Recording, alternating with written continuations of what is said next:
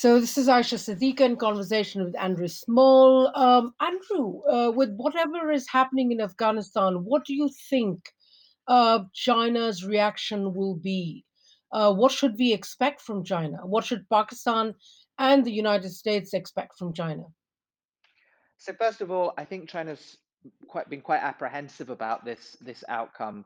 Although they have their long-standing relationship with the Taliban, and although in theory there are various opportunities economically in Afghanistan, they still see this primarily through the prism of security threats. So they're figuring out exactly what it is they have to manage in the coming period, rather than seeing this as some kind of juncture where they can step in a more expansive way politically and economically. I think in the short term, they're also, as with various other actors, going to be closely engaged in figuring out how a Taliban dominated government, can emerge that isn't essentially kind of a pariah state in their backyard again. They don't want a repeat of the 1996 version of all of this.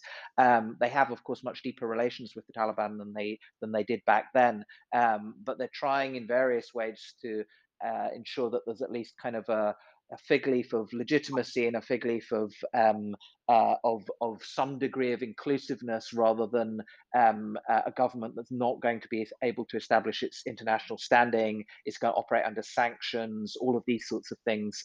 Again, so short term, they're quite closely engaged in that element of the political process.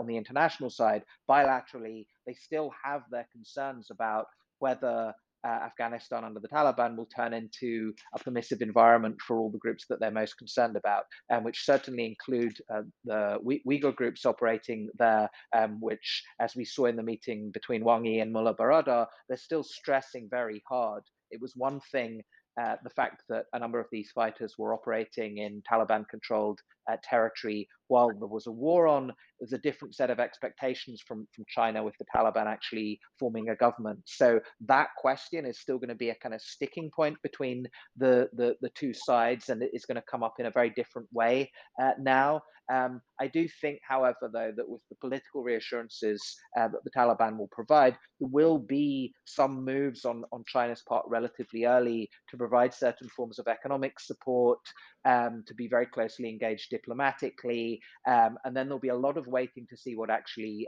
happens in practice on some of the issues that are the biggest concern. And I mean, China is also shares concerns with Pakistan and others about, for instance, the Afghan Taliban's relations with the TTP. Their biggest security concerns are not, for instance, cross-border with China, given that the Wakhan corridor is essentially sealable. It's rather the spillover implications into areas that they're much more concerned about, Central Asia and Pakistan, where they do have serious economic projects at stake. They do have personnel in a way that in Afghanistan they don't. And I think they're not actually very likely to until they're fully confident about the political and security environment there, which, for investments on scale, could take some while. I was just curious, what does it mean for the future of Belt Road Initiative and China-Pakistan Economic Corridor?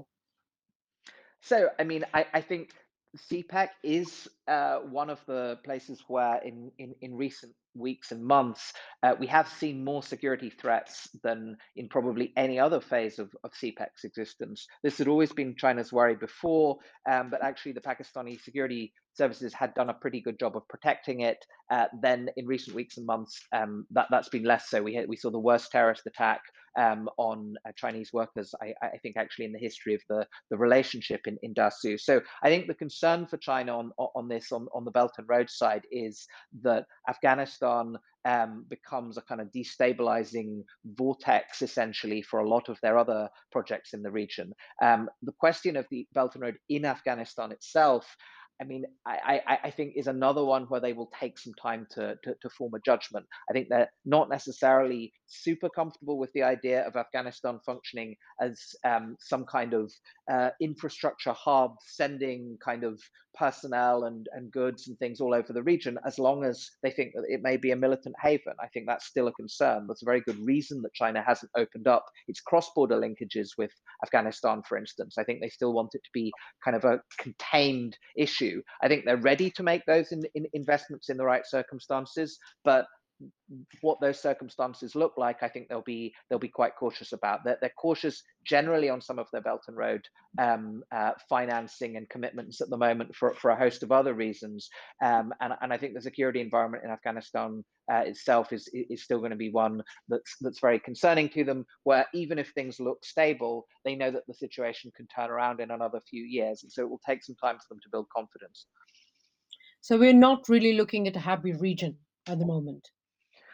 I think we're looking at an anxious region right now, and certainly from China's perspective, I think this is why China didn't want to see this outcome. They hoped the Americans would stick around for a bit longer until the situation had stabilized. They're worried about what this is going to do in the bigger picture of the Belt and Road and their strategic interests in the entire wider region.